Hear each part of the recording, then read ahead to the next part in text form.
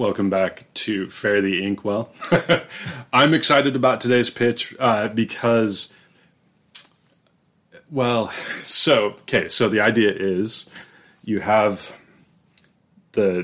I hate to say, we always go to the father figure. It's like the father was studying something and, and leaves it to their progeny, which is typically the son. Like, I hate to start it that way. But so the ancestral figure or the parental figure was studying magic. So this would be set in a high fantasy setting where the magical system is not defined. It's like Harry Potter magic. It's like, yeah, we don't know how it works, but it works. Oh, okay. So, and I guess with my limited knowledge of Lord of the Rings too, it's the magic is there. It does something. It's a force that does something. So anyway, so the parental figure is studying it and starting to untangle how it actually works. So like, the physicists of the 50s were untangling how the atom works, and now we're building upon their work and progressing. So this person's progeny, the protagonist of the story, would be building upon the foundation that their parents laid for them of how to actually manipulate this magical system. It would require you to define the magical system in, whatever way, like, so if a ritual has to be done for this or that reason, or, something has to be done in a certain order in order to power up. Anyway, so they figure it out and they start building new things, incorporating their knowledge of this technology. And you can extrapolate this story all the way to the point where they build a spaceship. Oh, interesting. Okay. So, and I mean, one of the crux pieces of the story is it could be a Lord of the Rings-esque story where there's a ring, but what the ring actually is the key to the spaceship.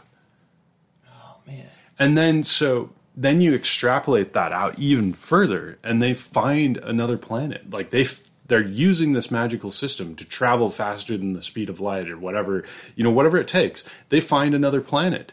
And then, where does the magic, like, if the magic is inherent in the universe, then they're going to land on this other planet and find, potentially a society that is steeped in science, or a society that is steeped in magic, or, nothing. They're going to land among primitives and use their magic to conquer them, or, something along those lines. And I think it would be a really interesting story because we take it for granted, like, that science fiction at some point starts to look like magic. But what if it was high fantasy in space? Oh, man.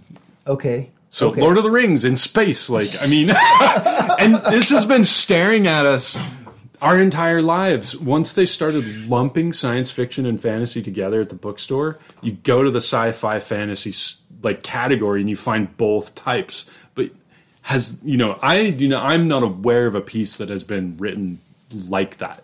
Because this is assuming the rules of our physicality, our physics, but add on top of that the force of high fantasy magic that has been unraveled and understood to the point where they can do things with it. I mean, you could build depending on the magical system, you could have them build a skyscraper out of wood, and it would be an upside down pyramid because that's more aesthetically pleasing than just a straight up steel and stone. Or it takes the shape of one of their deities and they all live in this giant sculpture of that defies the laws of physics because it's using magic to keep it apart, to keep it together. And then too, if you understand the magical system, you can unravel it. So maybe there's a saboteur that comes by and starts they understand bits and pieces of the magical system and they know which thread to pull on, and then they cause major catastrophes because they're just poking at the wrong or the right place. Okay. The pause. I know it's a lot to take in. No, you just hit on something just a second ago that really gave me an idea. You said defy the laws of physics. Okay. that's actually very interesting. If you want to talk about the clash of civilizations in this, you mentioned like maybe they find another planet out there that's purely science based. These guys are purely magic based, and like just getting them to, even if they can figure out how to speak each other's languages, okay. But the fact that everything that this one group of people does defies the laws of science. But what if also science, everything they do, kind of defies the laws of magic? Like, like you shouldn't be able to build a nuclear bomb. Right. It's not something that you shouldn't be able to have an you should airplane. have to sacrifice a goat and wave a wand to cause a fireball that big. Oh my gosh. Now that, oh man, a clash of civilizations. One uses magic purely and one uses science purely, and they are just trying to figure each other out. That would be an interesting story. So, and it does occur to me that Warhammer 40K does kind of touch upon magic in space.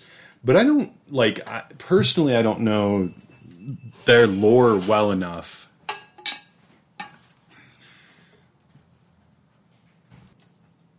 So, yeah, so I'm not steeped in the Warhammer 40K lore well enough to know how they incorporate, but I do know they incorporate some kind of magic in there.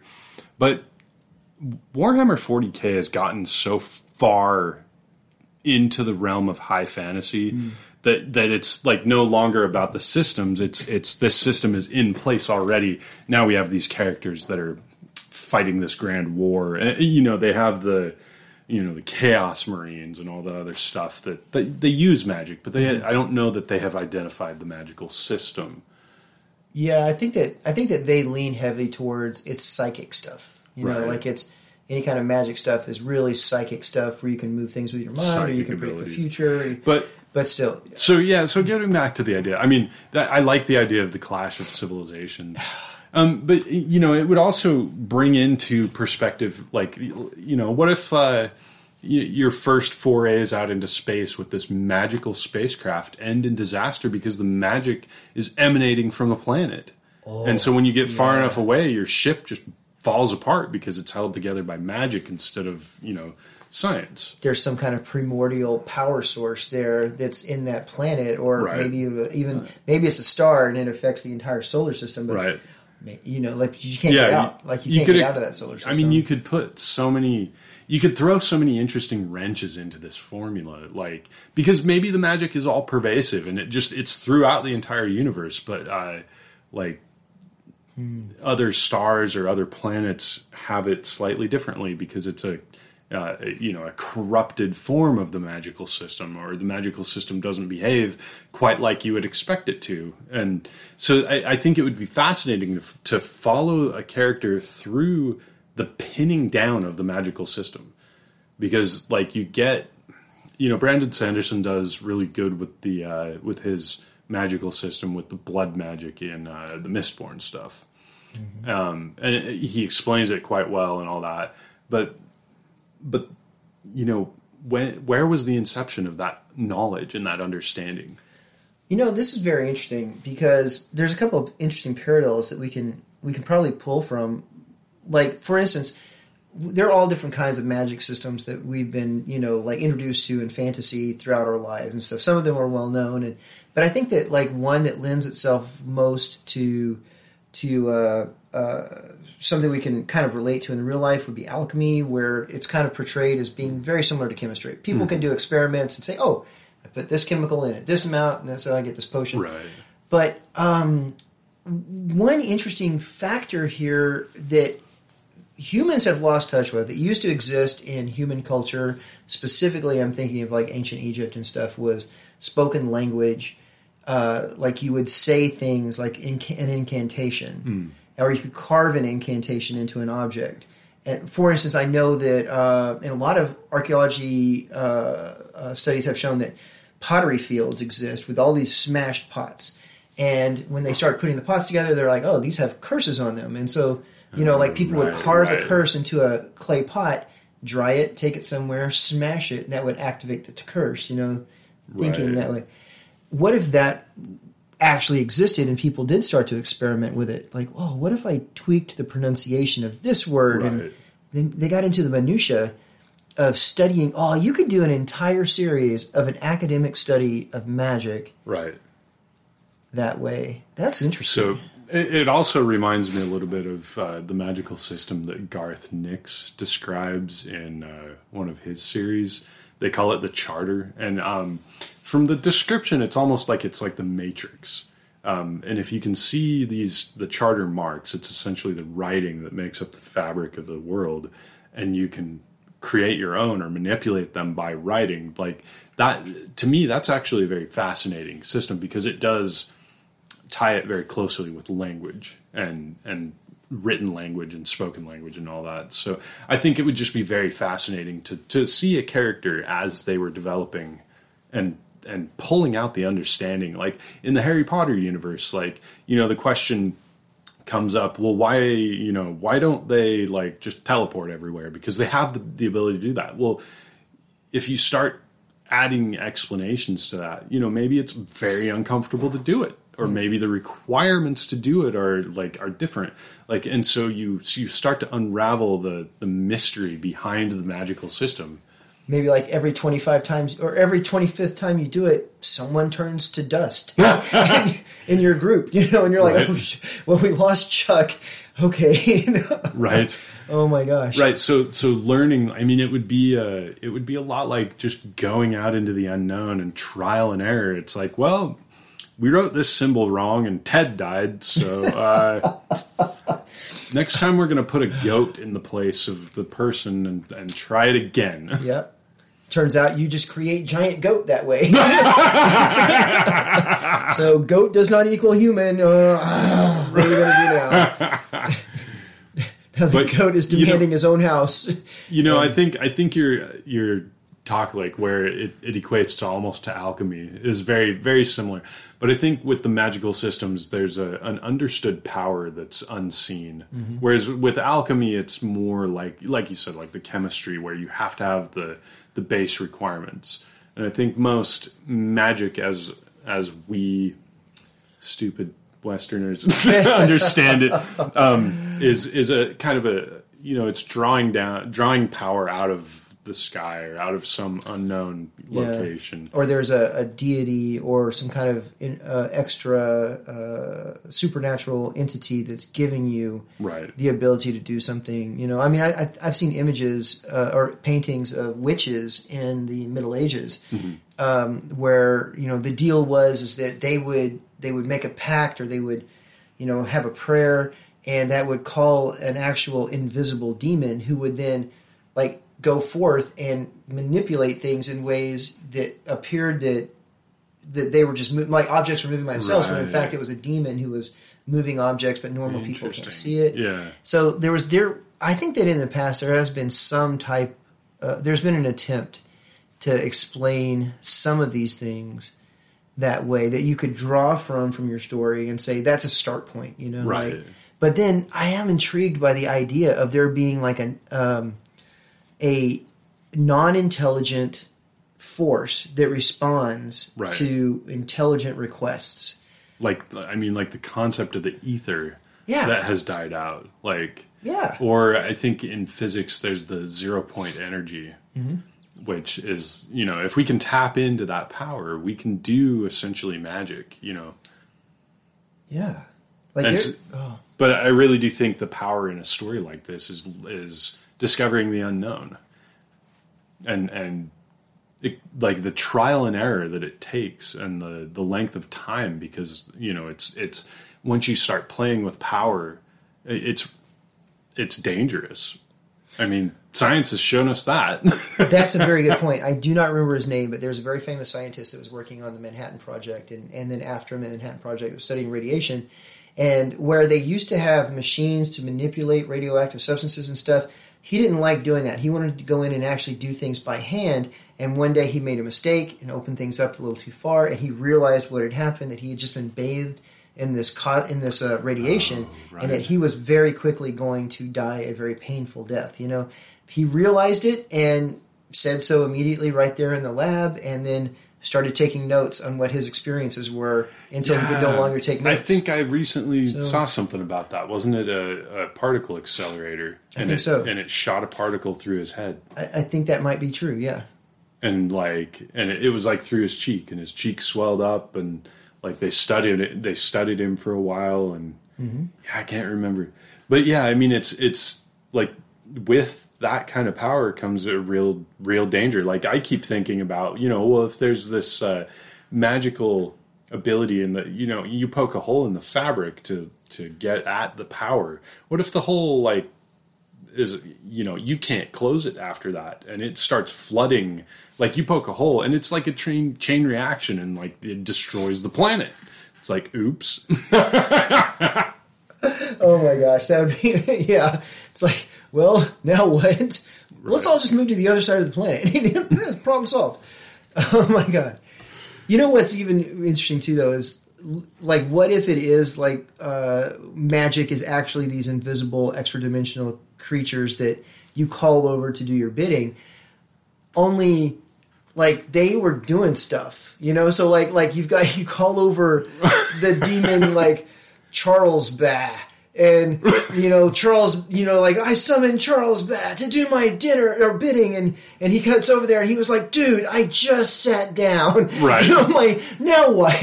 I had a pile of cookies waiting for me back in my demon house. I was in the middle of Futurama. Right? You just, man, what do you want? What do you want? You want me to, like, pull your best friend's hair because they're mad at you today? Okay. Well, so that's an interesting thought too, because like it makes me think of DMT and the so-called machine elves, and so maybe as you're pinning this system down, maybe the cost, like, because a lot of people really don't like a magical system that has no cost to it. It's like, oh, I can throw fireballs and it doesn't matter. It's like, well, at what cost? And so. Maybe the cost to this magical system would be you start going crazy, because in order to access like these other invisible spirits, you have to start taking like severely mind-altering chemicals that eventually exact a toll, and you start going crazy. But I like that a lot. Because then it also plays into the crazy inventor trope, like. It's like, oh, don't trust so-and-so. They don't, I hear weird noises coming from their house, and they're crazy as a. And anytime you legit meet a really old wizard, you should be afraid of him, because you just don't know what he's going to do. Right. And the power that they're capable of wielding, like, or not, because it could just be a imposter. Oh, yeah. Could be a fake. Like, here, I can make a bird appear. It's like, I could destroy this entire army, but do you really want me to? Would that really get you where you want to be in life? It's like, I got a fireball that can do that, but it might take out half of your army too. Yeah. So, oh my gosh, man. That's a very interesting concept. I would be interested in reading about that. I think I would too. Like, because, it's fascinating, because you're drawing up a new set of physics essentially for the book, and I don't know that anybody has done that. Like, people think it through in their head so that their story is straight and works the same as their story goes. But I don't think a lot of people take their characters through the inception of their magical system. Honestly, I think that is one of the big reasons that people who want to be fantasy writers don't get their work off the ground, is because they don't put in that work of figuring out the world building. Yeah, you have to establish rules for the reader to follow. You don't have to be explicit and say, here are the rules of magic. You just, although that would be kind of cool, but you do have to have the reader pick up on it through conversation and dialogue and action. And you have to be consistent in your understanding of how it works, so that it comes across to the reader too, even if subtly. And I do think that was where Harry Potter succeeded, but unfortunately also failed, because Harry Potter's just an undeniable success. Probably one of the biggest successes in all of human history for generating money, like between books and merchandising and movies and stuff. We're talking a theme park about it. It just billions of dollars on two different continents, I think. So just billions and billions of dollars into Harry Potter, but at the same time, if you asked any Harry Potter fan, can you define the rules of magic for me? Like, can you Right. tell me something you can and can't do? What are the limits? Then they would be hard pressed to do that because Right. you were presented all the time with things that could be done, but they never really talked about, oh, that would be an impossible Well, thing. and they, you they know? negate their own rules quite often too, Yeah. because it's like, oh, you have to speak the spell and wave your wand, and then it's like, oh, wait, you can do magic without a wand, and then wait, you don't even have to speak the spell, like, and so I think as she went along, she kind of negated some of her own magic, which is, I think, again, it helps if you're writing to know the limits of your system and then set your story within those limits. I think Because it just becomes more like easier to suspend disbelief. right. And I mean, like I anytime I sit down to write something, I actually, especially if it's going to be in a kind of an unrealistic world or maybe a future world or even a past world where you know those rules no longer apply to modern day. I'd really kind of take a minute and do some pre-work and make a meta document on Right. what I'm going to say I can do and what I'm going to say I can't do, you know, and just establish that. It doesn't have to be elaborate, just Right. do it, and then that way you can use it as your own guide, stay within those boundaries for your story. Because if you, unfortunately, I think a lot of writers don't, and they just kind of go off the rails. Where Right. you can either do everything or nothing or both at the same time, and that's confusing. So Well, and it's easy to go off the rails too, because as you're going along, you're like, wouldn't it be cool if this happened or that happened? And Yep. you know, you get caught up in the telling of your own story, and then you forget the framework. And then, you know, sometimes you can go back and fix that, but a lot of the times if you get too far off base, then you have to throw out a lot of work. yeah, I think you're right. I think that's where. I think that's where a lot of science fiction writers actually in the past. Well, H.G. Wells, for instance, did the opposite. H.G. Wells provided science fiction with no rules, and just said anything was possible. Like he, you know, said, "Well, I've got a time machine, and a time machine is possible because I said so." But he never like established what are the physics behind it Right. or anything else. And you know, and his stuff still worked, but he didn't try to make the time machine do everything. He Right. just, you know, It was the driver of the plot. yeah. It was the special circumstance that set up everything else. I think so. And then he talked about the human story surrounding what Right. happened, you know. The aftermath of the time machine, not the fact that the time machine existed or how it worked, but you know, it's like this happened, like, Yeah. and now we deal with the consequences, Right. You know. which is fine. Yeah. Anyway, so if